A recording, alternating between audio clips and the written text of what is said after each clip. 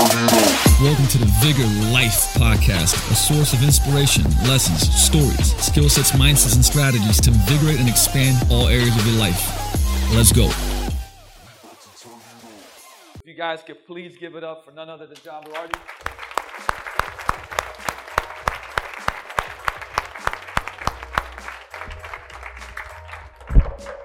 Thank you, sir. Thank you, everyone. I got to tell you, I do feel like a little bit like I'm getting interrogated. Oh, trauma's coming back up. Yeah. Me. The lights are bright, though. So, where I wanted to start with, because I really thought about, okay, what are some conversations that I've... Too far back. It's too far back. You lounge your way, my friend. What conversations I'd love to have that would be really beneficial. And I saw like a lot of the surveys from where everyone's at. Mm-hmm. And so you asked for questions they might want to ask. Questions that they might want to ask, and where everybody's at as far as just starting in the industry or being in the industry for quite a while. So it's like about kind of half and half, just getting going in the first couple years. Mm-hmm. Many people here have been in the industry for 7, 8, 10, 15 years. And we're kind of like in this space where things have changed a lot in the last 5 years. Right? Yeah. Even if I look at it, the things that even 5 years you couldn't do, 5 years from today you couldn't do, because from social media to doing online coaching to all these things online that are now available. So the space is interesting. And my question to you is, based on like the lens of the book that you wrote, Changemaker, how do you see this for somebody that's just starting? And this landscape is kind of like, where do I go from here? How do I succeed in this industry? But then also for somebody that's been in there for a while, maybe frustrated and is a little bit burnt out, and like times are changing. From that same lens, maybe what is some advice or how you see things of where it's going and what you would advise? Yeah. Well, I'd like to start with this idea, which is things have changed in the last 5 years, and obviously you're talking about things like social and all the different opportunities and all that. That's all good. I think there's a tremendous amount of opportunities now that didn't exist when I got started. I mean, think about it. When we started the early version of precision nutrition, like no one had a website even. Actually, my business partner approached me at an event, a speaking event, and that was your reach. If you ever wanted to have scaled reach, you had to do this. You go to this, right? Like I would have to speak in front of 200 people or whatever. And he was like, you know what, you've got a great message. We got to get this out. Let's build you a website. And I'm a visionary. So I was like, that'll never work. Well, at the time, like you literally, if you wanted to load a web page, you'd open up a book, you'd read a chapter, and the page would load. Well, so it is different in that way. But what I think, there's loads of opportunity, but there's also so many distractions. So how do I get good at Instagram or social media or whatever? And I think what I try and do often is almost like, I think of it as like squinting my eyes so I don't see the details, and so I can look for the principles.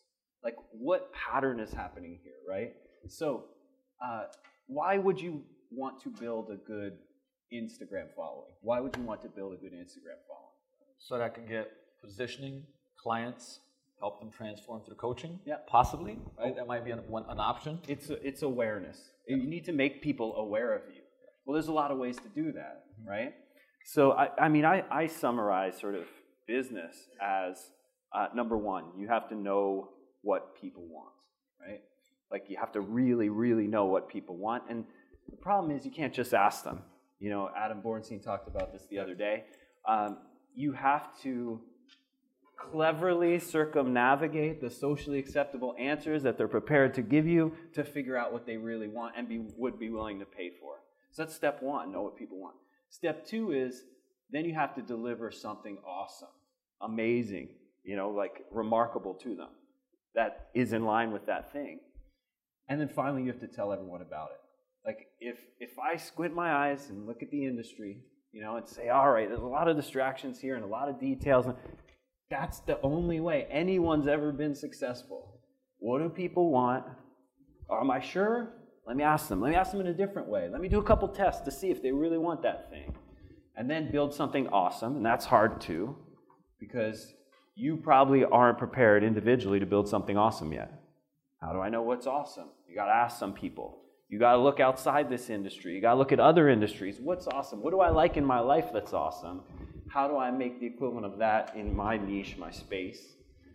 And then once you made something like that, you ask people, right? Like, I talked to you about the book the other day when I was doing a draft of the new book, which I'm so excited you guys are all getting. I gave the manuscript to 15 people, and I put it in a Google Drive document, and I asked them to do what I call a think aloud exercise. So it wasn't edit my book, tell me what you think of my book. It was, as you're reading it, line by line, I want you to tell me how you feel. Like, here's good feedback in this kind of exercise. Hey, that joke was really funny. Or, hey, jettison this joke, it's not funny at all, right?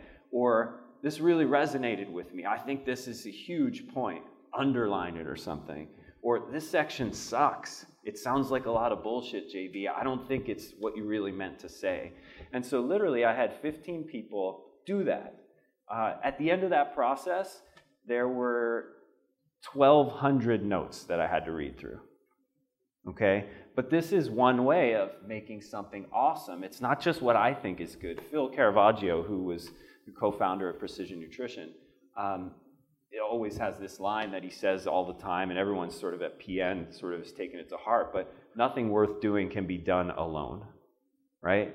You're not going to find the best ideas. You're not going to make anything awesome by yourself.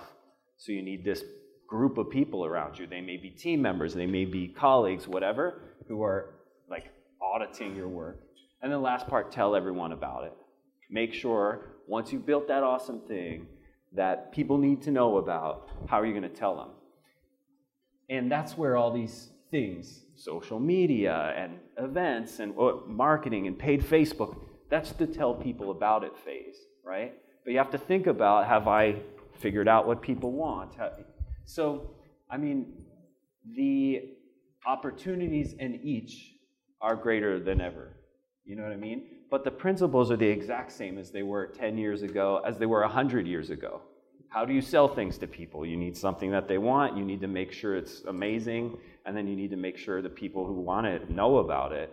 And so it doesn't matter. Like once upon a time, people sent out flyers in the mail. You know what I mean? Now they send something that lands on the screen on your computer. But it doesn't matter what you choose to do. You have to do the three things we just talked about. That makes sense? It makes sense. And something I recognize as you're bringing this up, do you feel that too many individuals and companies, there's this really kind of fast forward process for the first two to get to number three? It's like, let me tell you about it, but not really refining and getting involvement with people. And it could be as simple, because I like to kind of give examples of like, hey, if you're just starting and you got 4 clients, what does that look like? Yeah. If you have a gym, but you haven't grown to where you want to, what does that look like? Yeah. And refining those first 2 steps before you go hardcore on the third one. Not to say that you should market it all, but But how what do you feel about that? Like, is that something that you see, that there's this jump from the first 2 just to get to the third one and tell everybody about my awesomeness? I don't even think people are thinking in these terms. I think they're just copying what they see other people doing. Like, Brett Contreras, he's this glute guy. Like, what? I don't even get why he has 300,000 followers or however many he has. 769. He probably upset right now. I was like, what? Is he here? I'm sorry. I diminished his Instagram following by accident. But seriously though, what, he has 700,000? Yeah. Okay. Let's pardon my language. What the fuck? How does he have 7? Like, you know what I mean? Like, he's talking about how to develop certain muscles of your body, right? And okay. So then you see that and you're like, oh, I need to do that, right? Like, I need to do that. He must be crushing it. And so, this is a critical lesson that I had to learn over the years. Number one, you don't know if he's crushing it. Just because he has a lot of followers doesn't mean he's crushing it. I fortunately now have met and included people in our team who have like real financial knowledge and like they can look at the books of every company in this industry and see who's actually doing well and who's not. And a bunch of the companies you right now in your head think are crushing it are not. They're going to be gone really soon. And there's companies that you're like, they're probably doing okay. that are absolutely crushing it. So this was just a critical lesson for me, is you don't even know. You know, it's the, Facebook is the people's highlight reel, so don't compare yourself to the highlight reel. Same with your business, though. It's not just about vacations and like the cool people you hang out with. It's with businesses. Don't compare your business to another business's projected image, you know? So, I don't know. I mean, I think it's just so important to really focus in on like correct thinking around this. I think most people are just, they're not even thinking about what do people want. They're just going, I think people want this. Okay, let's do that, you know? So maybe they're rushing through it, but they're not even using that as a step in the process. They're just copying what other people are doing, you know? And that, I don't know, that undermines everything I believe in terms of how to grow a great career, you know? I do some consulting, and so a friend of mine who's got a great business was asking me the other day, how do I build a great content machine like PN? So for those of you who read our blog, I mean, we've been publishing very, very high quality articles, infographics, animated videos for a really, really long time. And we've had different writers come and go, we've had different editors come and go, but the quality of PN content is pretty reliable, you know? And he's like, how do I build that machine in my business? And I look around his business, I go, there's not a single person here who loves long-form written content. You, your co-founder, not a single person on this team does it. So why would you want to do that? Like, and they're really, really good at so you can call it podcasting, but they're good at audio and video content creation.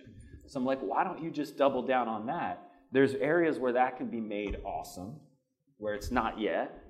So instead of trying to copy our thing, which will mean building a capability that you don't have and don't even want, it's clear. If your people wanted to do this kind of work, they would.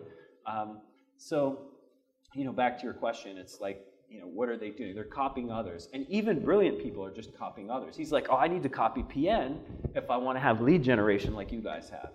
I'm like, no, you don't. You need to find out your unique ability within your value set and your purpose, and then we figure out how to scale that. Now, I always try to think about, because, you know, where I am now and like when I started with the things that you're saying, yeah, there's this kind of, you know, I would say voice in my head that would go, well, but, you know, he's talking about these things that don't, like, they don't like map to my reality. Map to my world. And so it kind of like the rocket ship, right? It uses the most of its energy to kind of, for the first 10% or 5% of the trip. Yeah. How do you get that rocket ship off? Through this process of the 3 steps. For some, I mean, literally like somebody that's like sitting here right now going, man, I want to build my online business, and I love, you know, the thought process, but how do I actually in the next week or 2 put this into play? Okay, so I'm going to start in a slightly different place, and if I don't come back to it, bring me back to it, okay? And if I don't, you guys bring me back to it. Yeah. The first thing is, I feel like in our field right now, we're all trying to level up, and I'll say it this way, which sounds kind of crass, but get what we deserve. But I really believe it. Like, we deserve to be well paid for doing meaningful work. Do you guys agree? Like, yeah. And historically, we haven't. And maybe today you're not getting well paid for doing meaningful work. So you're like, I'm changing lives. It feels really warm some days inside my soul to do this. And shit, I'm not sure if I'm going to make rent, you know? And so for me, you know, what I see the field rushing into then is teaching business to everybody, or entrepreneurship. It's a thing that's glorified in our world right now. Like, being an entrepreneur is pretty special. It's the thing, but it wasn't always that way. Like, you read stuff from like the 1800s, and the merchants were not seen as nobility. You know what I mean? They were the dirty merchants. They were like the guys who would ship goods across the sea. So it's a unique thing to be like, entrepreneurs are the freaking best, and you should all want to be one. That's a modern invention. But that's the highest level we're at in our field right now. To make money, you've got to start an online business or be an entrepreneur. And I'm like, before we go there, that's probably not for everybody. But there's a way to make a great living in this field nowadays without doing that. So, I mean, that's part of what Changemaker is about. What you guys will see is that let's start with career, thinking about career first. What lane should you be in, you know? And I tell the story that since we're here, I'll tell about Microsoft. So there's a woman who used to be a special project manager for Bill Gates. And she was living that lifestyle, which was hardcore, work all the time, work's the first priority. She got pregnant, had her son, and then decided she wanted to do some stuff to get in shape and have a little more balance in her life. So she signed up for PN coaching, right? And it was life-changing for her. And then she realized, like, hey, I'm really good at this one thing, like project management and making the clocks run on time and making sure people get their work done and stuff. But it doesn't meet my value system to work like that. Now it contradicts with my health goals and all that. So she made it her mission to work for PN, right? So she went and got, level 1 certified, level 2 certified. We have a mentorship program where, like, former clients can mentor new clients, right? So they just pay it forward. And we have an internship program. She did everything. She did all the things right. And she applied for the job like 4 times, never got it. So I was sitting with her at an event, and she was like, by this point, in tears. I had a lot of empathy for that situation for her, but I also felt really proud that our process prevented her from being hired because it's not her unique abilities to be a coach. She's a great project manager. She ended up working for another company in our space, a women's health and fitness company, and was special project manager, the founder. And now she's doing her actual unique ability, getting paid well, and doing it in a space that shares her purpose and values. She didn't have to be a coach, is my point, right? But that's where her head goes. When I go into health and fitness, I guess I have to be a coach.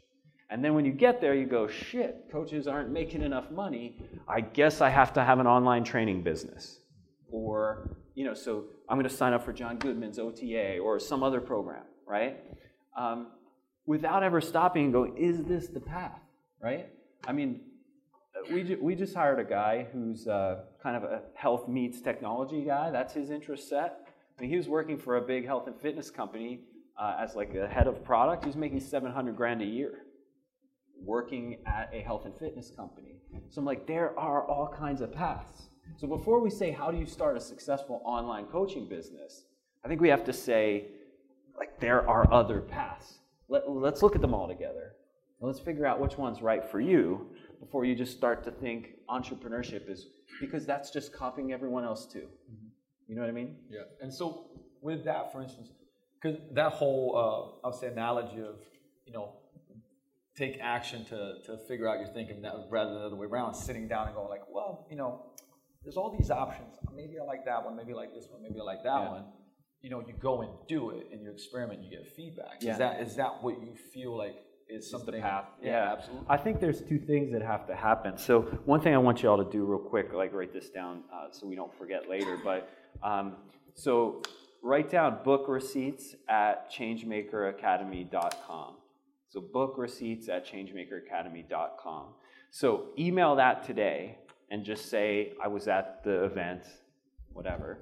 And so what we're going to do is send you all the worksheets, thought exercises, and scripts that go along with the book. So you can get started on this now. So the reason why the book was in your bag, and I'm sad and embarrassed about that, is the book doesn't ship until late October. So I was like really pushing the team, like, oh, maybe we can get the first 200 copies out a little bit sooner so we can get them to these folks. We don't have to stick a stupid card in their thing. But we had to anyway. But if you want to get started now, all this stuff's in the book. So we actually walk people through these exercises. So the first step for career is like a purpose, unique abilities, and values exercise, right? So the purpose exercise, what we do is we pretend you're a superhero. You got this superpower of being in health and fitness. You got this passion for the field, right? You got bit by the health and fitness spider, okay? And now you're a superhero fitness person, right? What's your origin story? So we figure that out together, okay? Because you got to know, like, why are you doing this in the first place, okay? Then next we work on your purpose, right? So I used to say things, and maybe some of you do, like, help people. I'm here to help people. That's what I want to do. That's my purpose. But it's not good enough, right? You can help people by being a paramedic or barista and 1,000 other jobs, right? People like coffee. So for me, I had to get very specific. And I realized through some experimentation, but through some just self-discovery, asking the people around me, and we ask you what to ask, or we teach you what to ask those people, so that you can hone in. And for me, it became I like helping clients, but I love helping professionals in the space. You know, in the intro to the book, you'll read my story, but this industry and a specific person in it saved my life. And so I don't know why else, you know, but that was enough. And I'm like, I'm here for life. You know, I'm in this field for life, and helping professionals is, you know, what happened to me. So I'm like, this is what I want to do. This is my purpose. So I want to help a specific kind of person. I want to help professionals in this field. What do I want to help them do? I want to help them see themselves differently. I want you to see yourself as someone who should be getting paid for what you're worth, but also your role differently, how you interact with each other and orient to the people that are in your care. I want you to see those people differently, and then I want you to see the field differently. And when you can do that, you'll do what I think the field needs next, which is help it grow up, because it's a little baby field. It's only like 40 years old. You know, I have 4 kids at home. It's like maybe a 12-month-old. That's what the field we're in is. So when we complain about it, we're like, how come it's not mature and all grown up? It'd be the same as like taking your little 12-month-old and go, how come you can't run a Ninja Warrior course, do arithmetic, and write a dissertation? What the hell's wrong with you? I'm out. Gotta leave this industry. It's bullshit, right? You hear it all the time. You see professionals do it. I gotta leave this stupid industry. It's bullshit. You know, it's not. It's just a baby industry. And you hear that quote, like, if I've seen further, it's only because I've stood on the shoulders of giants. We're the giants that the next generation can stand on, right? Like, when you hear that quote, you think of you being on the giant's shoulders, but who's the next giant? It's us, right? So that's what I want to do. That's what I'm seriously passionate about. So I know that. And then I have to say, what are my unique abilities? And the unique abilities are the things that you are or have the ability to be world-class at, that you actually enjoy doing, because I'm good at things that suck, that suck for me to do. And then the last is something that moves the needle. So if you're thinking about business, it would be a thing that helps generate more revenue, or if it's coaching, it makes more life changes in my clients. So then you do that exercise, and this is my favorite exercise of all time. So you take 10 people, friends, colleagues, confidants, and you ask them a series of questions that we give you. Again, it's in the book receipts at download.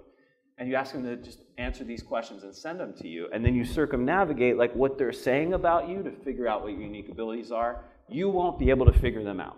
You just simply won't, right? But people close to you will know them amazingly well. And the story I like to tell here is, one day I walk in the kitchen and our oldest is 9. And so she's like doing a craft. And she's like, Dad, you want to help me with this craft? And I'm like, I absolutely do. And then I'm like, what are we trying to build? So she tells me, and I go, you know what? It would be interesting if we tried this and maybe did this instead, and then we added this to it.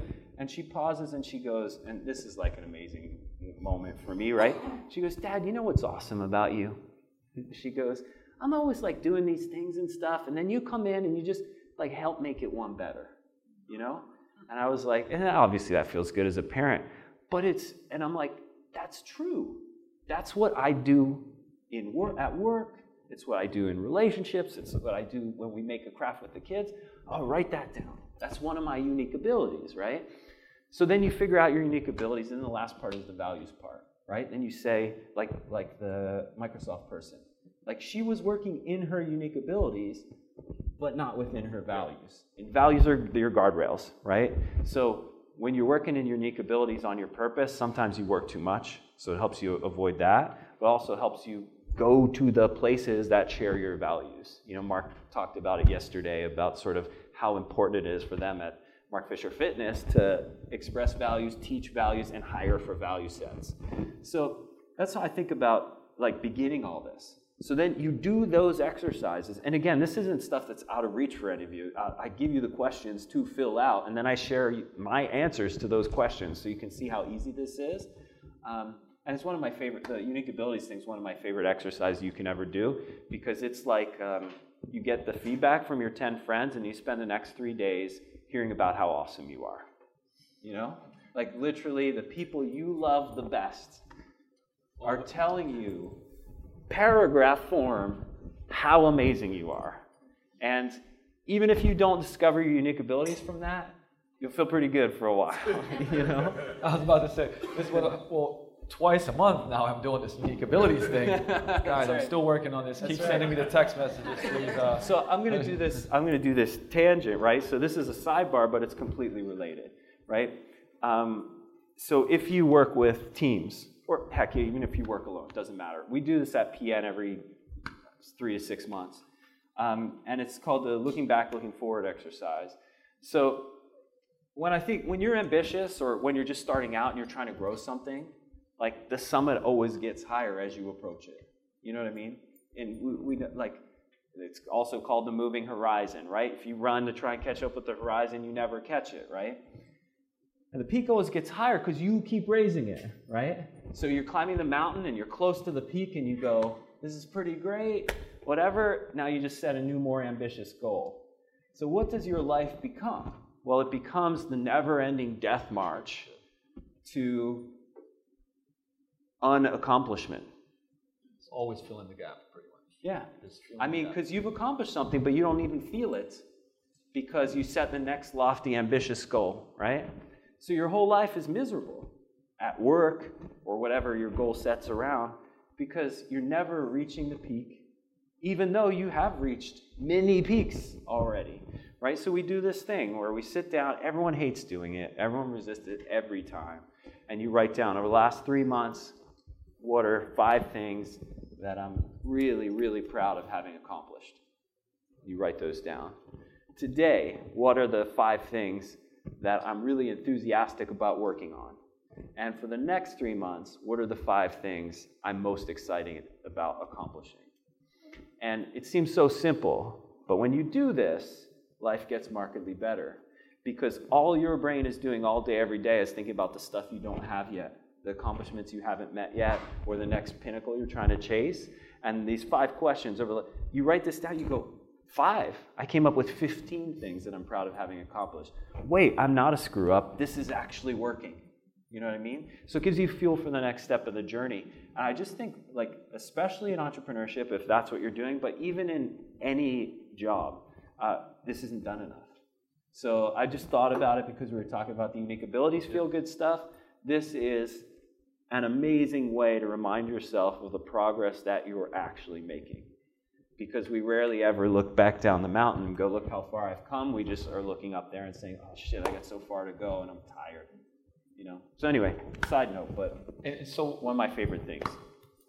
One thing I say, guys, is like, I think this is powerful to do today. Like, you guys got the download links. Most of you are traveling. You'll have some time either going back or later on today or tomorrow. Because what tends to happen is there's so much stuff, you might not go to the link. You might be thinking about so many different things. I think this is insane. No, I'm okay if you do that right now. Like, honestly, open up your phone and do it. Like, if you forget to do this, I'm really sad for you. Because we're going to send you like 60 worksheets and exercises in order that you should do them to work through these things. And if you lead a staff, you're going to want to do a bunch of them with your staff. But most importantly, you're going to want to do these things in your own life. And so, and there's no strings attached. You just got to let us know where to send it, and we'll fire them off to you. The next kind of thing that this brings me to, I was talking yesterday about like the cook and the chef analogy. And you just said, hey, it's not the best idea to just copy.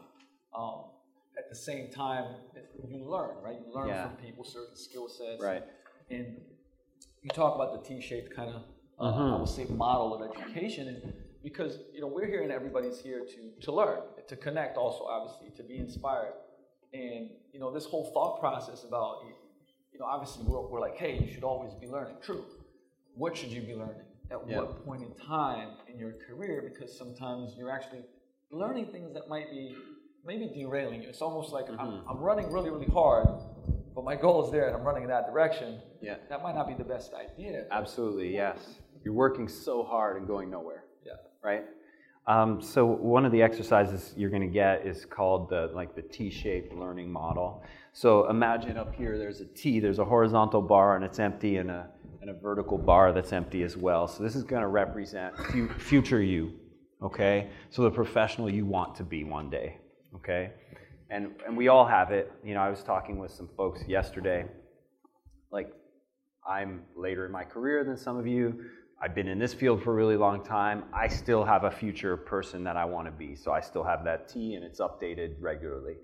But along the horizontal bar are all the skills that you'll need to develop that you're not going to need to go really deep into, but you're just going to need to have to become future you.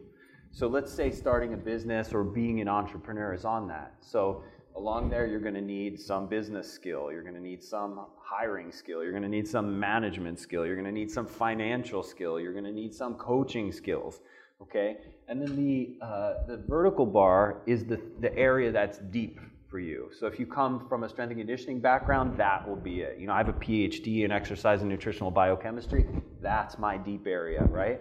So you make this model. Future you is going to go deep here and broad here, okay? These are the skills I'm going to need to be successful. Now again, are all the best ideas going to be in your own head? Probably not. That's okay. This is my favorite exercise. When I'm about to start something, I go, just remind myself, because I think I'm pretty awesome inside my own head, right? So I'm like, I can figure things out. I'm smart. I have a PhD. I've grown some successful businesses. I got this, right? And then I stop and go, oh, wait, are all the best ideas, is the best idea really going to be in my own head? It's not. So I got to get feedback, right? So you're going to need feedback to make the perfect tea for you. So talk to mentors, talk to people a little further along the path, talk to someone next to you here, and figure out, what does my tea need to look like to win in this field? Okay, and then you fill that out, and that's how you govern your continuing education. You post that shit in your office or wherever you're going to look every day. I have my unique abilities, my purpose, and my values up on my office and my T. They're in my office. I look at them every single day because you will forget. You'll wake up tomorrow, shit will get busy, you'll get inside your head again, and you'll forget all of it, right?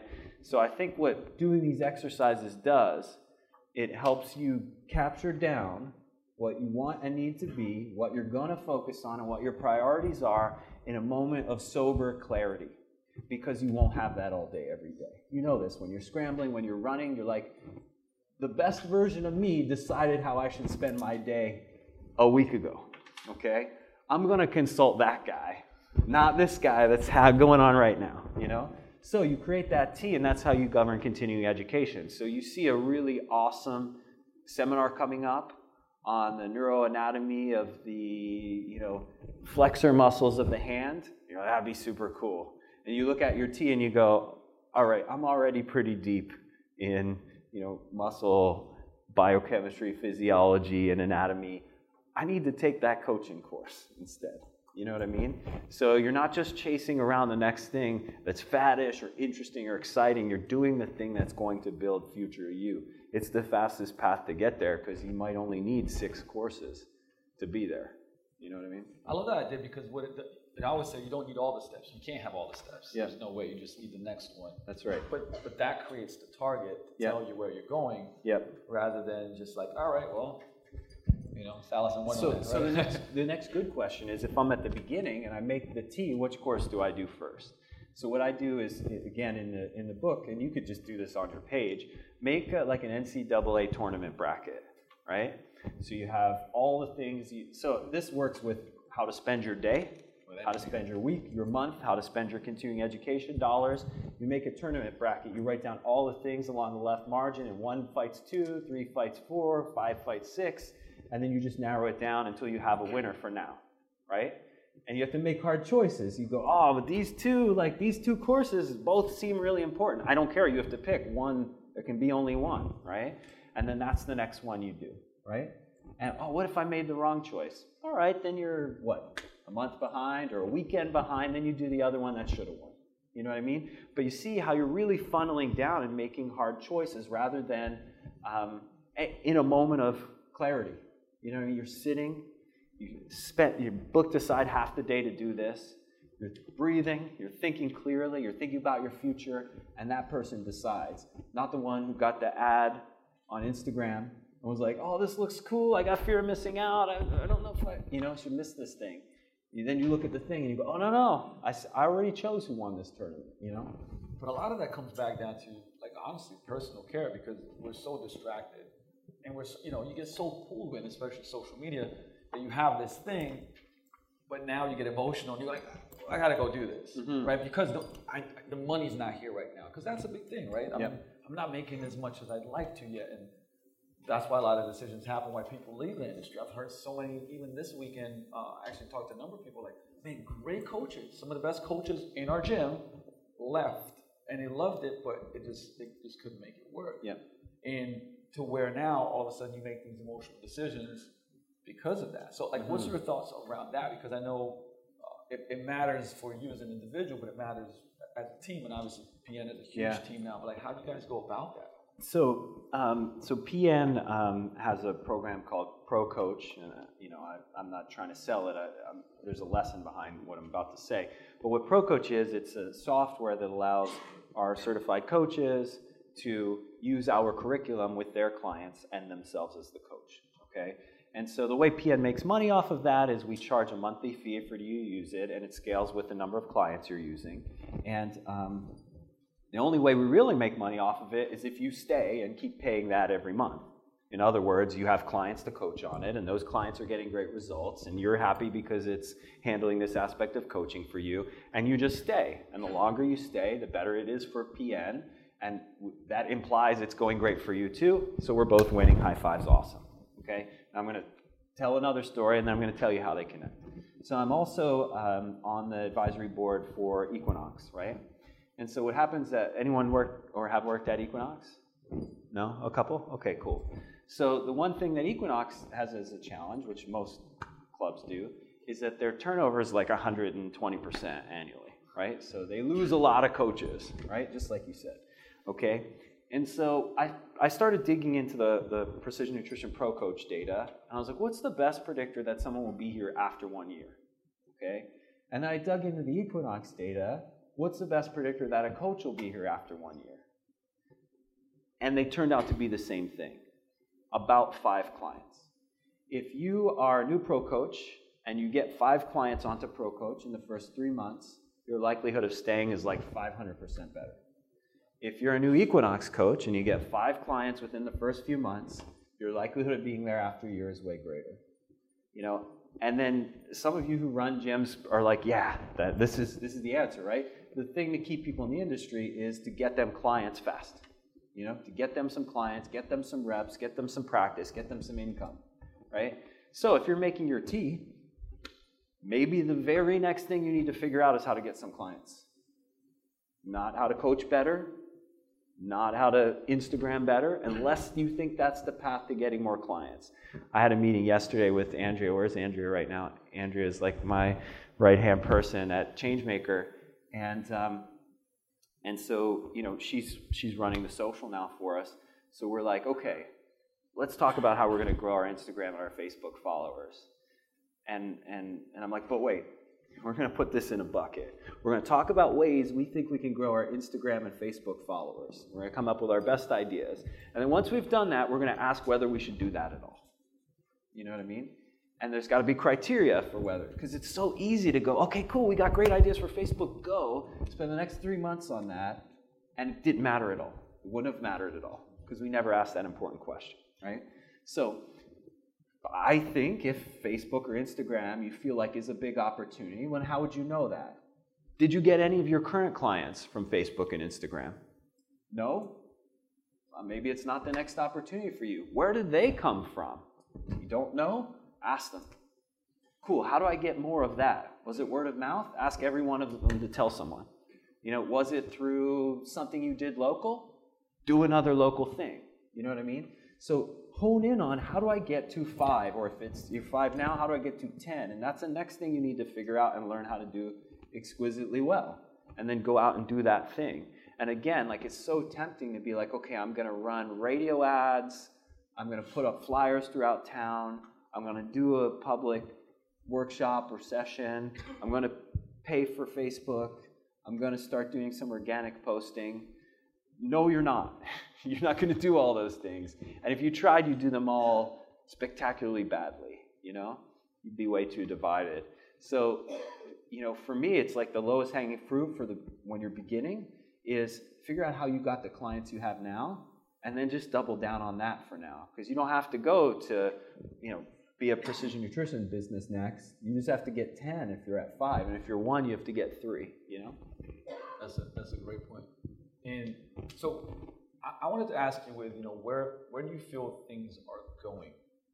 Right? And what I mean by where things are going, when people think right now, and a lot of conversations I have, and maybe you have the same conversations, they're wondering, right? The question becomes, well, I love coaching, but I'm looking at the landscape, and it seems like things are going this way, right? So maybe I should be here. What are you hearing? Where do you think people are thinking it's going? The more conversations I have, the more there is this thought process of, I feel like now the marketplace is somewhere where I don't have to work on, for instance, coaching people one-on-one as much, because I can do things in an online space, and this will allow me more freedom and not to be as smoked. And now, I have differing views on it, but I definitely would like to see in your thought process from from the people that you talk to, just in general. If you were like, hey, listen, I gotta hedge my bets in Vegas right now.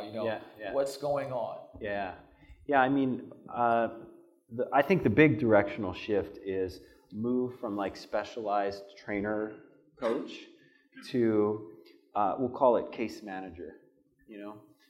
So in medicine, this is like super well known, right? If you're trying to navigate the health system with a complex health issue, you will get a case manager who will help you figure out the right doctors, how to navigate the network, how to make appointments. So they're like your point person. They're like the project manager on your health, right? And so I'm like, this is where health and fitness is going. It has to go, and it is going, right? So, I mean, the alternative is absurd, right? So if, let's say I'm sedentary, 50 pounds overweight, have high blood pressure, back problems, and an unhealthy relationship with food. Right now, the industry asks you to hire a psychologist, counselor, a nutritionist, a physician, personal trainer, and a physiotherapist, right? So now we're like, oh, yeah, that makes sense. Does it make sense? Like, I just want to, feel less bad.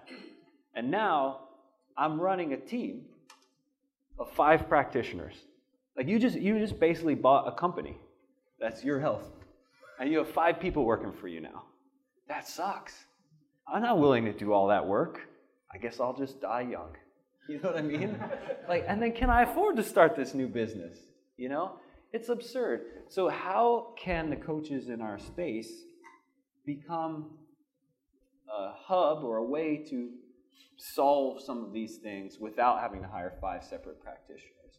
When I started doing the PN certification, every single personal training organization in the world was like, stay away from that, trainers. It's illegal and it's immoral to talk about nutrition with your clients, right?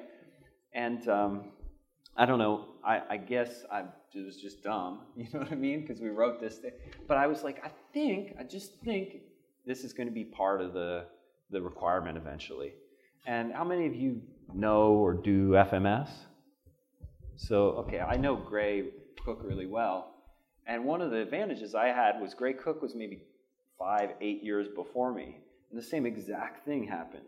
He was told, it's illegal, it's immoral to do what you're doing. Physical therapy organizations were trying to sue him. But he just knew, hey, some of this stuff is movement.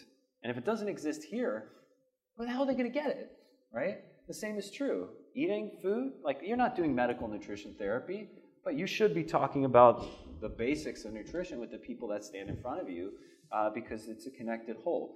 So it's really what's next? Well, I think sleep and stress management are just going to be part of the conversations we need to have as coaches. So now you think about it and you're like, oh, wait, I will become the hub of this network, but it all exists in me until there's a pathology, right? I mean, I worked in elite sport for a long time, and so, I'm there to do nutrition and some physiological testing, but I can't help them at all if they're not sleeping. You know what I mean? What impact am I going to have? Minimal, right? So I'll talk about sleep until there's a pathology, and then I'll refer them to the sleep specialist. But for most people, it's not a pathological issue. It's just a sleep routine, right? It's a little lifestyle issue. And hey, that's what I do. I'm the lifestyle architect, right? So for me, that's the future, right? It's sort of collecting the skill set, right? And again, this can be on your T somewhere, right? It could be the sort of vertical or the horizontal, any one of these niches, right? But see, here's where all the coaches are going to go, oh, that's great. Berardi said I need to really double down on stress management. But I'm like, wait, put that in a tournament against business skill or whatever you need to be successful in the next phase, right? Future you. Maybe sleep and stress management's on there, but is that the log that's causing the log jam right now for the success of future you? It may or may not be, and I use a nutrition example often here. Young female athlete comes in, endurance athlete, really struggling, feeling lethargic lately, performances are going down, what's going on? Tell me about their training, tell me about their sleep, tell me about their nutrition. I decide to stop eating red meat. Okay, cool. I already got a hypothesis, all right? Maybe we have like an iron deficiency anemia, blood delivery, oxygen delivery is an issue, right? So am I going to overhaul their training, their whole diet, their sleep, their stress management, or am I going to give them an iron pill? The iron's the limiting factor. It's the log that's causing the log jam. So you have to think about your career that way. What's the log that's causing the log jam? What's the lack of knowledge?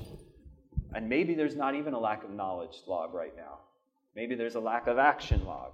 You don't have to take a course for that, So that's what I think. So anyway, this is just a caution. Like, I think the future's it's going this direction of this sort of case manager. But before you go get all knowledged up, what's in the way right now from getting to 10 clients? Is it not knowing enough about the stress response to lifestyle challenges, or is it something else?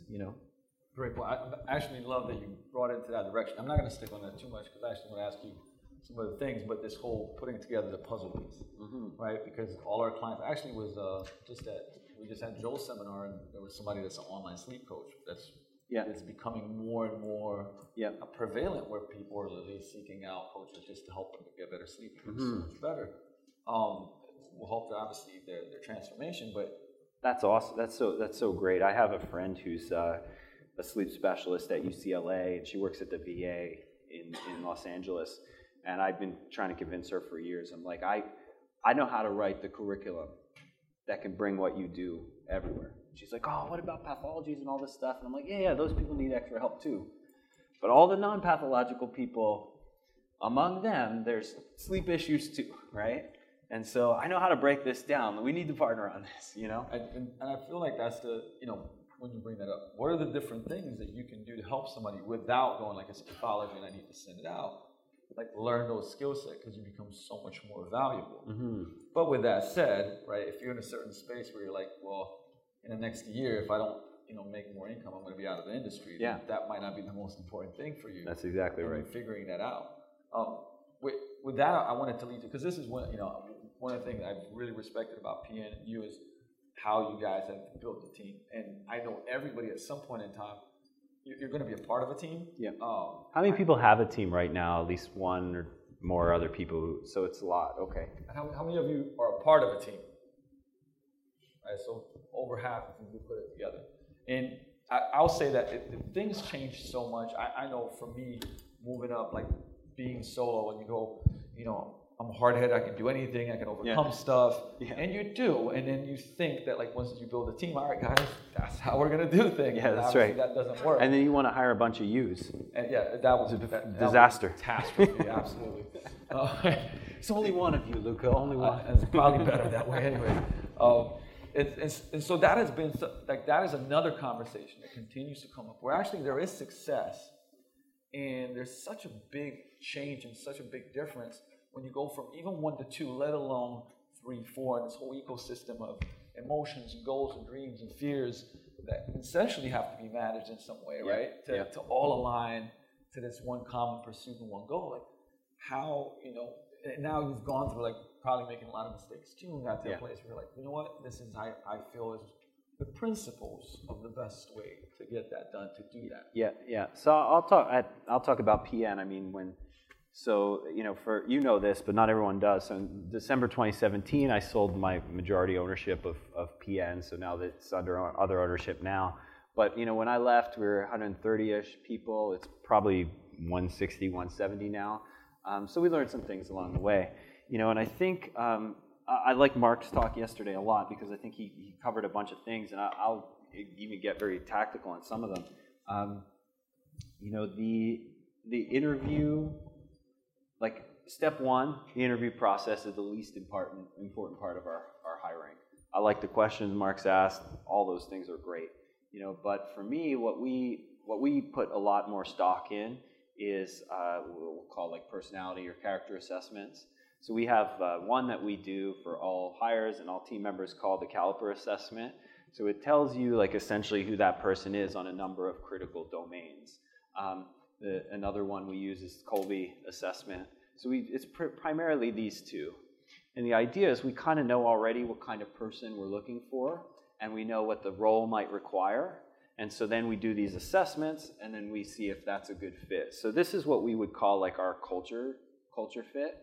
And then it delves slightly into role fit, but only as that relates to the team around them, right? Caliper we actually learned about from Toronto Raptors. So I had read about how the Raptors were using this to screen draft picks. And so obviously at that level, skill's high, right? Yeah.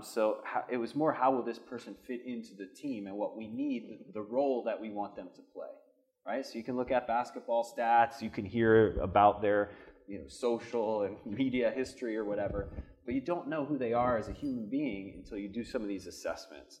So we were like, this is pretty interesting. Let's see how that works for us. So we did it on ourselves. And we're like, this is pretty accurate. Like the guy from Caliper called me up the first time I took it, and he's telling me how I'm going to behave in various scenarios based on the answers to like a question like, when you're stressed, you X, Y, or Z, right? And he's telling me stuff that like only my wife would know, and maybe some stuff my wife doesn't even know. You know what I mean? And so I was like, this is pretty great. So we started using those. So we'll call them like culture and like fit in the team things. And then the other thing we just finally landed on was how will we know if someone will do a good job? You have them do the job. You know what I mean? So we had people do test projects. Okay, I was just about to ask you that. I mean, for a gym owner, that would be equivalent. We do internships before anybody ever like starts coaching. Yeah. It's like something in that manner. Absolutely. Yeah, absolutely. So whatever the work is that they're going to do, we have them do it. If there's a project going on that they can slot into now, we do that. If we have to make one up just to see, if it's going to be a new web developer, we have them develop some web pages for us.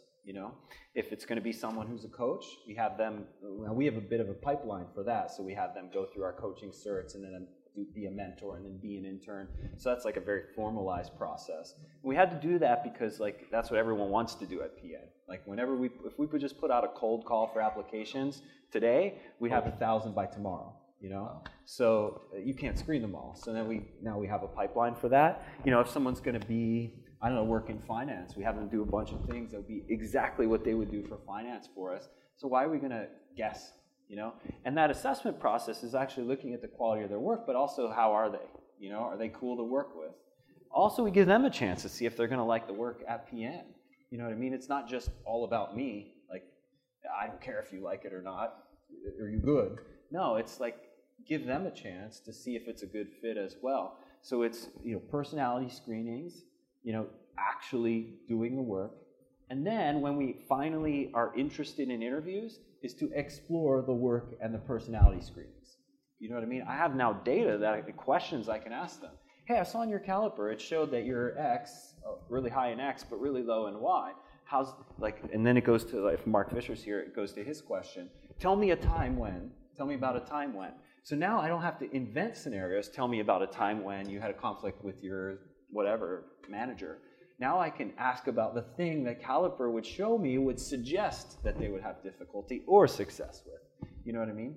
And so that's how we do hiring now. And the interesting thing is people generally don't even get a chance to practice the work if they don't pass the culture fit, because culture is way more important to us. Now, what about, for instance, because there's a culture fit test, but what about feedback from everyone?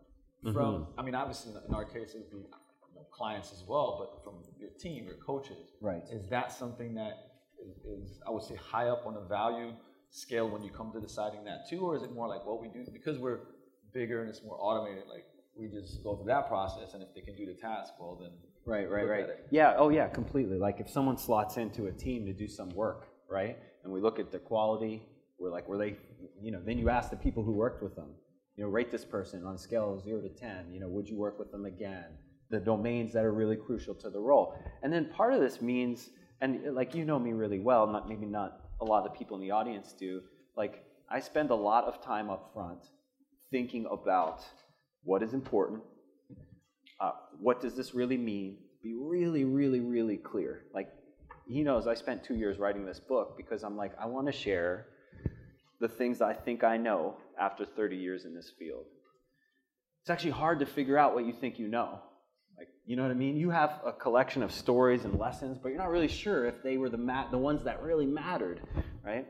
So, same here. Like, you have to begin with, how will I know if I'm asking the right questions of these people? How will I know, right? So we sit down and, like, it takes a while to figure out a role description for a hire, right? So, and it takes probably 5 people at PN. Sit down and go, hey, we want to hire for this particular role. It's on the technology team, it's on the coaching team, it's on the platform team, it's on the product team, it's on the marketing team, whatever. And we go, okay, what does this person really need to do? Like really, really need to do. First draft is always shit. It's terrible, right? Surface level things. It's the stuff from job descriptions you've read historically. It's just, basically your first thing is copying things. That's what everyone does, including me. So then you go, okay, wait, that can't be good enough. Let me reality test this. All right, let me get a couple other eyes on this from other people. Well, what about, and then we start asking people at other companies, like, hey, you have this role. What exactly does that person do? Okay, how much of that do they do? So we can get a really, really clear job description, and then it's much easier to hire against that than something vague. You're going to do marketing. What's that mean? I don't know. You're going to try and get eyeballs. What does that mean? You know what I mean? Yeah. So then you can caliper, then you can work test, then you can ask the people who worked with the person, okay, here's our hiring criteria, like here's what this person will eventually have to do. How confident do you think they can do 1? How confident do you think they can do 2? And on down the list, right? We take pretty long to hire, when our new owners came on, they were like, why do you take so long to hire? We're like, because we care, because we want the people to be great. And we don't have to hire someone else in 6 months or a year, or bring someone in who's actually great at their job and poisons the whole culture of the company. Now, to piggyback on that, because obviously that's going to help you with somebody not only being engaged in their work, doing good work, staying for a longer period of time, but one of the things that I also hear a lot, and even from my own personal experience, I'm always looking like, how can I help, my team, my coaches, get to where they want to go. So I feel like the T-shaped curve is great for your team as well. Yeah. But as is the unique ability thing, because we when we started doing that, we started doing it with every team member. And what we found sometimes is that there are people working at PN who love our values, who love our culture, who love being affiliated with us, and who are doing a job that they don't like that much when they wake up in the morning. You know what I mean? And they're putting up with it because they're like, I just love it here. I love being around these high-quality people and the experience that they give me and all these things, but I'm not fired up to do my work, And when they reach that discovery, we've probably already realized it. You know what I mean? Their leadership team already has.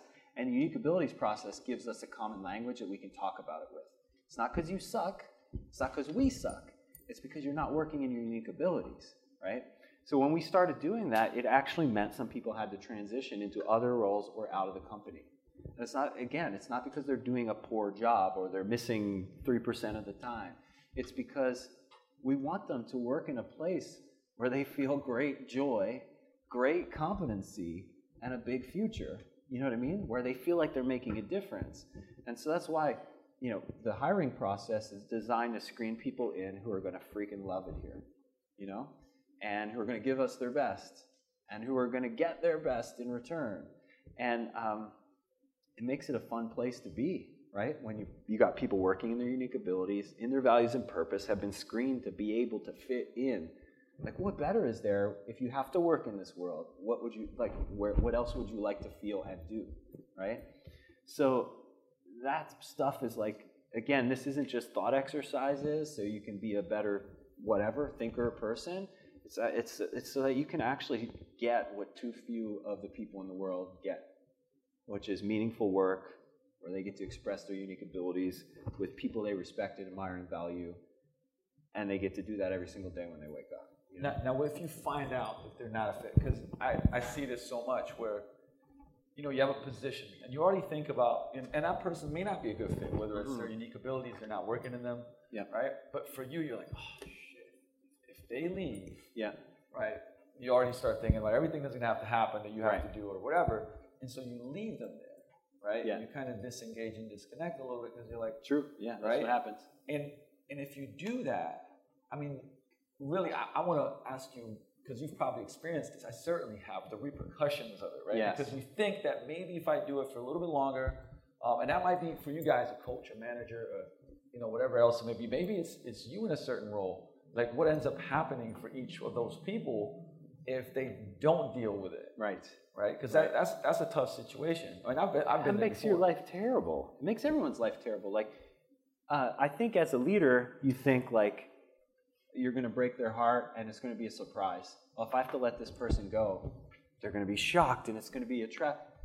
Like, they know already. You know what I mean? Who said it yesterday? Like, I forget who said it, but you're in a relationship and so, I'm so shocked he broke up with me or whatever. Like, wait, we hate each other. We haven't had sex in 2 years. Maybe Mark said it. That is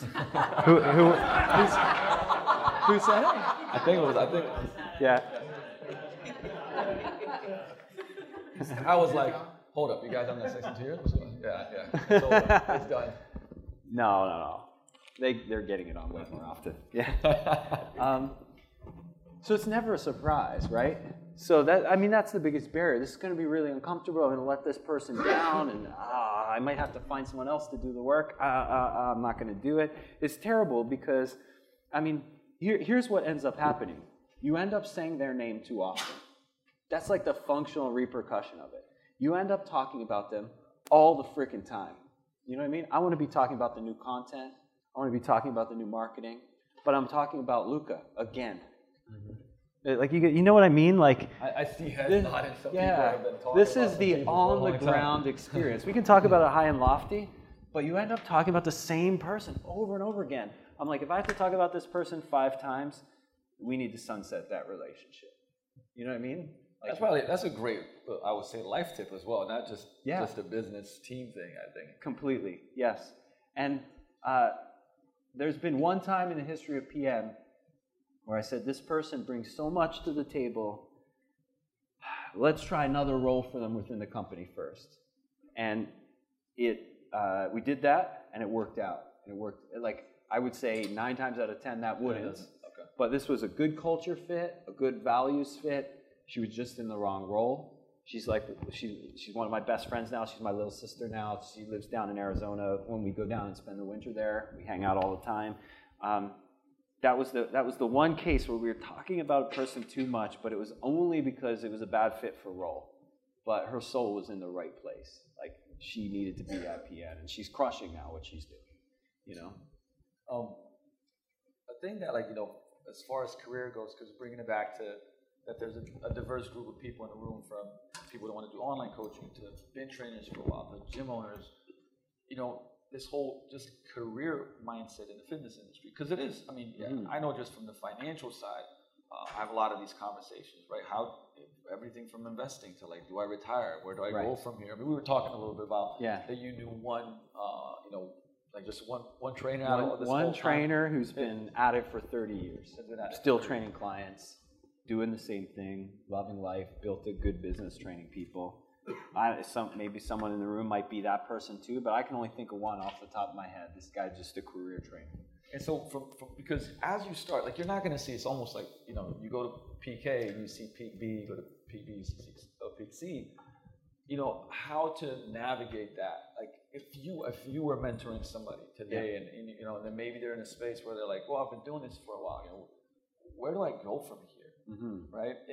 And you maybe have been successful in a certain space, but it's like, what is the career path for a coach long term? Right. Where we know in companies, even though it's changing now, where people are switching jobs a lot more, but it's like, well, I'm going to go and work and try to save and retire. But that for an average person, I would say, coach in the industry, that's really not Right. Most people actually don't talk about it. Try to really stay away from it. Right. Like, but what are your thoughts on that? Because that's a discussion that comes up a lot, and I know there's people here that have been here for a long time in the industry. So. Well, the place I would start, if someone was sitting in front of me and we're talking about it, would be, okay, I'm going to assume that coaching isn't the right fit for you.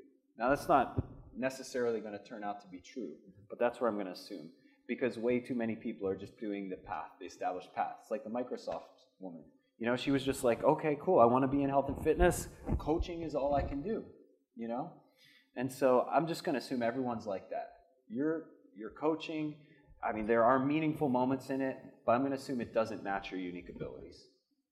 And I'm going to assume that so we can test the hypothesis. You know what I mean? If we falsify that, I'm a scientist, right? So if we falsify that hypothesis, this is what you're trying to do. You make a hypothesis, and a research experiment is designed to prove that guess false.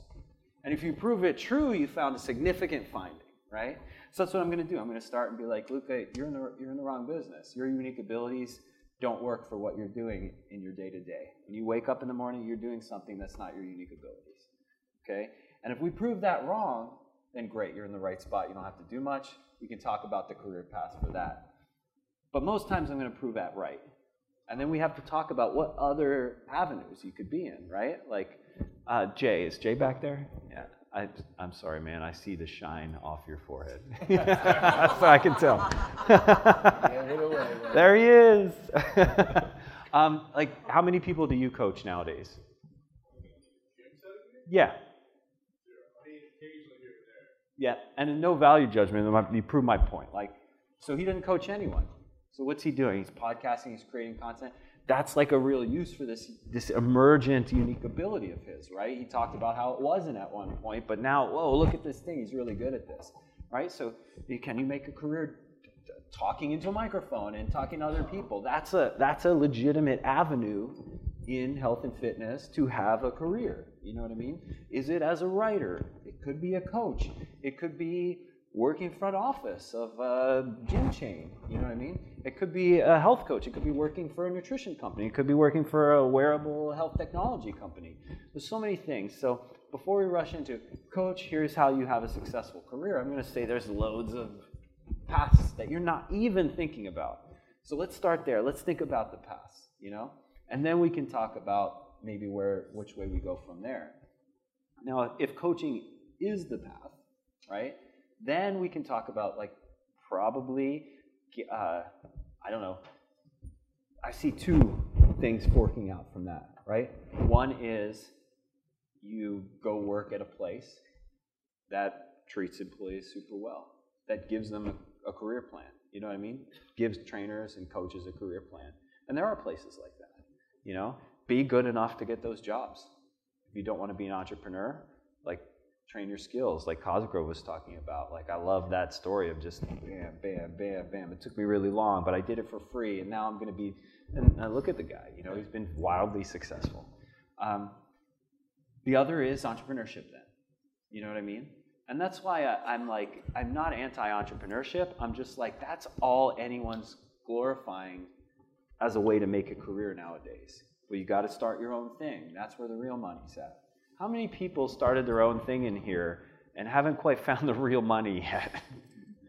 Yeah, you know what I mean? It's not to say it's not going to come, but it's just to say, like, sometimes that's just an escape from the devil you know. You know what I mean? So I don't know if that's a satisfying answer, because I think it's so contingent upon the person, their unique abilities and whatnot, but I think it's where it all has to begin. No, but it creates some insight. And you mentioned one thing is one of the podcasts that you talked about. This was kind of like the big picture. Hey, if there's two things, somebody asked me, I can't remember which podcast it was, but if there's two things that you could share with people that you found the most profound.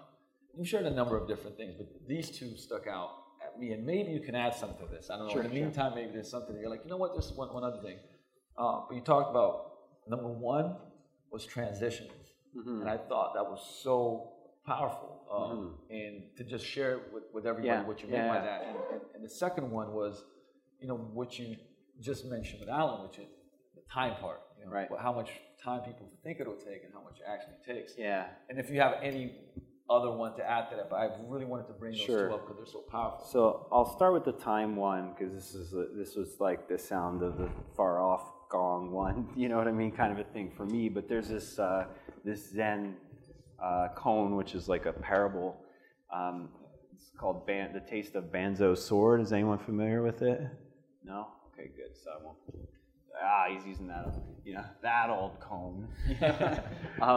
But it's basically there's this young man, Mataguro, who his dad's a famous swordsman, and he wants to become one himself. So he's like, "Dad, train me, right?" And his dad's like, "You don't have what it takes." No, So then he goes and he wants to. There's this guy Banzo who lives at the top of this mountain. He's the greatest swordsman in the land. So he goes. He wants to learn from Banzo. So he climbs up the mountain. He goes up there. He's like, "I want to be a master swordsman myself. Will you train me?" Right? And the guy's like, "Well, your father's a swordsman. Why didn't he train you?" He said he doesn't know how. I don't have what it takes, but he doesn't know. I'll do anything. Right? I'll do anything to become a master swordsman. And he's like, "Okay," humoring the kid, right? So he's like, "All right. So if you devote yourself to this craft, it's going to take 7 years." Right? He's like, 7 years? No, you don't understand. Like, I will do anything. I'll work twice as hard as any other student you've ever had. He's like, "Oh, well then it's going to take 20 years. He's like, "I don't understand, right? Like, I'll work for you day and night." And he's like, 70 years then. And he's like, you thinking that the old guy's crazy. And then he's like, Banzo's like, people in such a hurry seldom get the result that they want, right? And I think the first thing to do so that sinks in is think about your clients. You know what I mean? Like, how many of you have had the clients who are like, "I need the result," right? So this is a great story for them, but mostly I share it for you, because the things that drive you crazy about your clients, you probably do them when it comes to your business. They're like, "Oh, these stupid clients," and we have a good chuckle at them, and their impatience and all their little foibles and how they look at changing their body and their lives. And you're doing the same thing in your business. One of my favorite exercises is when we see our clients doing things that are embarrassing or laughable or annoy us, before we rush into that space, go, where am I doing that in my life? Or am I doing that exact same thing, not in fitness, but in the other areas, right? And one, it helps you to be way more empathic with your clients. But two, it helps you find your blind spots, right? Because I think subconsciously we're really laughing and chafing against the things that they're doing because they're the things that we struggle with. But we can twist that discomfort into superiority when we go, "Oh, but I've got it figured out in fitness, so what's wrong with you," right? So that's that first one that I think is so important. Like, we often overestimate how hard things are going to be and underestimate how long they're going to take. And I think that's the Banzo sword story, right? It is not going to be, none of this is going to be as hard as you think. It's just going to take way longer, which is a different kind of hard, And then the other one that you mentioned is transitions. I think about this often. I think we see it first in little children. They're really bad at transitions, right? Getting them from home to school, from school to home, right? From one activity to the next. How many have kids? Okay. Right? Your little kids are often bad at transitions, aren't they? They have a freak out. They have a temper tantrum when it goes from this activity to the next activity, right? But I don't think that ever stops unless we're given skills and then practice at getting good at transitions. So for me, here's a simple example, but I think we have big and small, so micro and macro transitions. Like, a micro one is if I'm working in my office and I know the kids are coming home at 3:30, right? If I work right up to 3:29 and they come in, it's not a good next hour for us, right? Because I'm still in daddy work, conquer the universe, create, get out of my way kind of mode, right? So I need to find some way to transition from that guy to the other guy, right? And it usually takes 15, 20 minutes. I know some people like a commute because that's a transition, right? It allows them to change from that person into the next person. So I often ask my coaching clients to be super mindful about the transitions in their life. When are you having small and big transitions? Well, a big transition would be a career change. You know what I mean? A small one would be going from work to home, home to work. From being with the kids to being with your partner. You know what I mean? That's another kind of transition. It requires a different kind of you, a different kind of energy. So being really mindful about who you are in these situations, what the best you to be in those situations is. Another transition at work might be you're in a strategic planning session and you leave that session and now you have to do management work, right?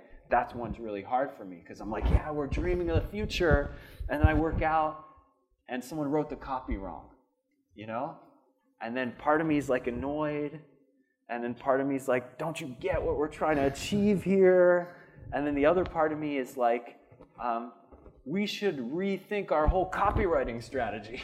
You know what I mean? When this person just needed to get that sentence right. You know what I mean? So you didn't transition right. So I think it's just a super crucial part of life that almost no one talks about, and I think is important. The last thing, I could talk to you for forever, but hopefully you guys can listen for forever too.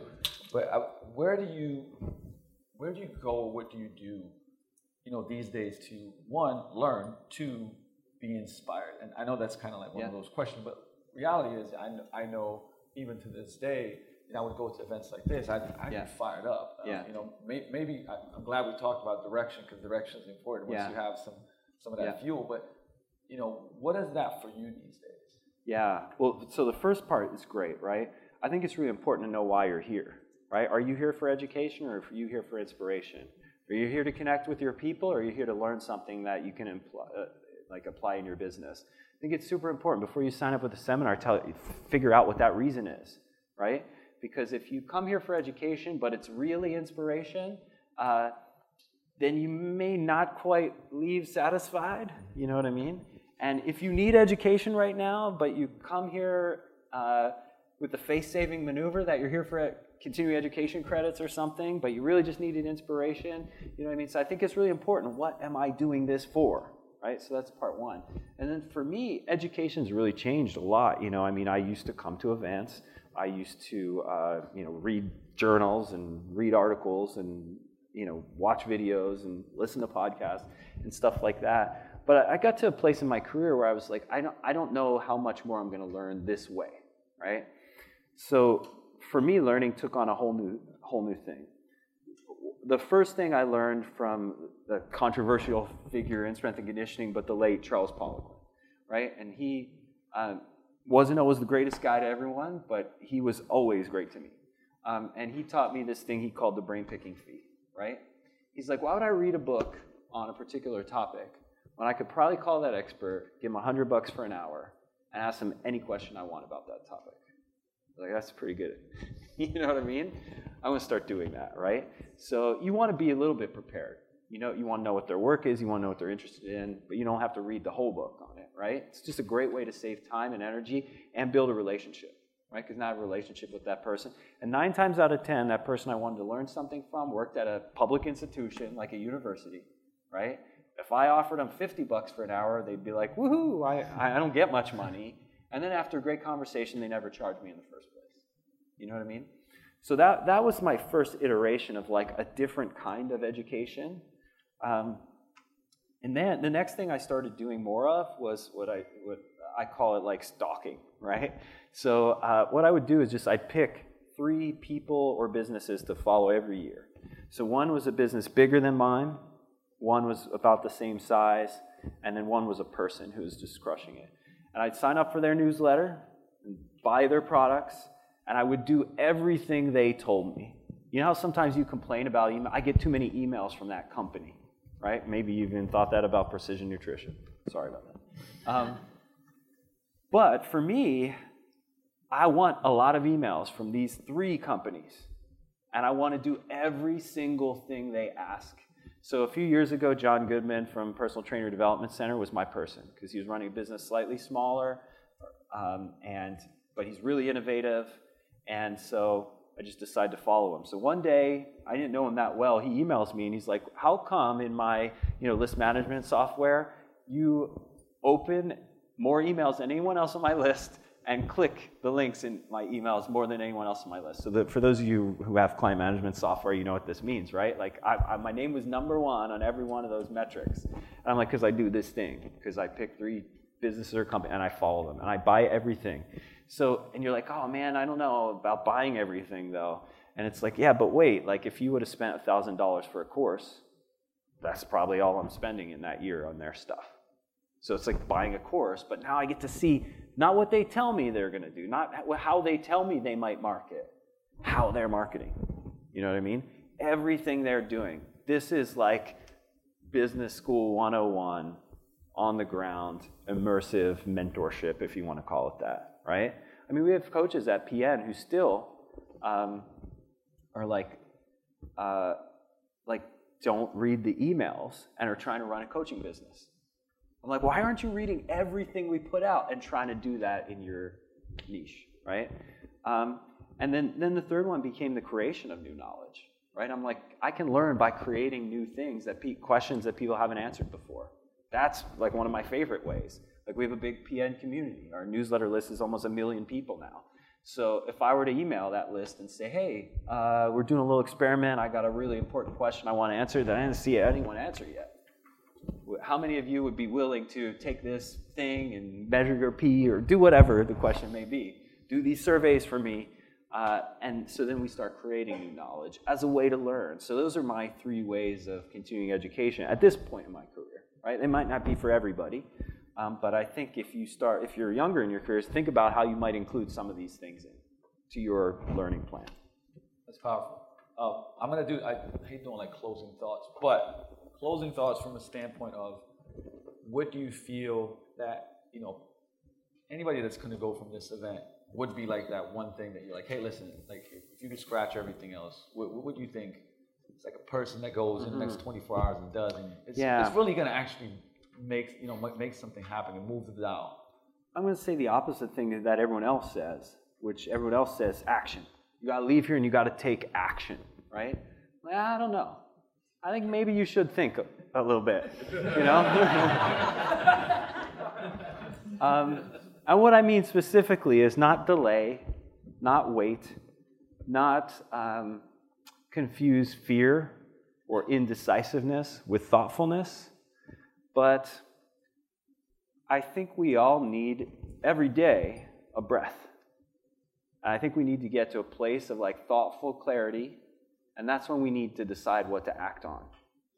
And if you do it before you do that, it will be your scrambled, confused, anxiety-ridden, high epinephrine, norepinephrine, neurochemicals charged actions. And those aren't the ones that create meaningful things. I loved Alan's talk. I come from an immigrant family. The one thing that I sometimes take issue with the hard work ethos is that I grew up around hard work. I grew up around people working way harder than most of the people who are telling you work hard. And they didn't get shit. Hard work is not enough. It just simply isn't. These people were living at poverty level. And they were working 3 jobs around the clock. They didn't see their kids. This is the people I was around, immigrants, And so the hard work ethic is missing something. And I think it's missing thoughtfulness. It's missing good decisions on how you're going to apply that ethic. You're going to need to work hard then. You know what I mean? But before you focus that energy, you got to decide where it's going to go, make a good choice for the direction that it could build success. Because if you're going to work that hard anyway, you might as well get the rewards from it.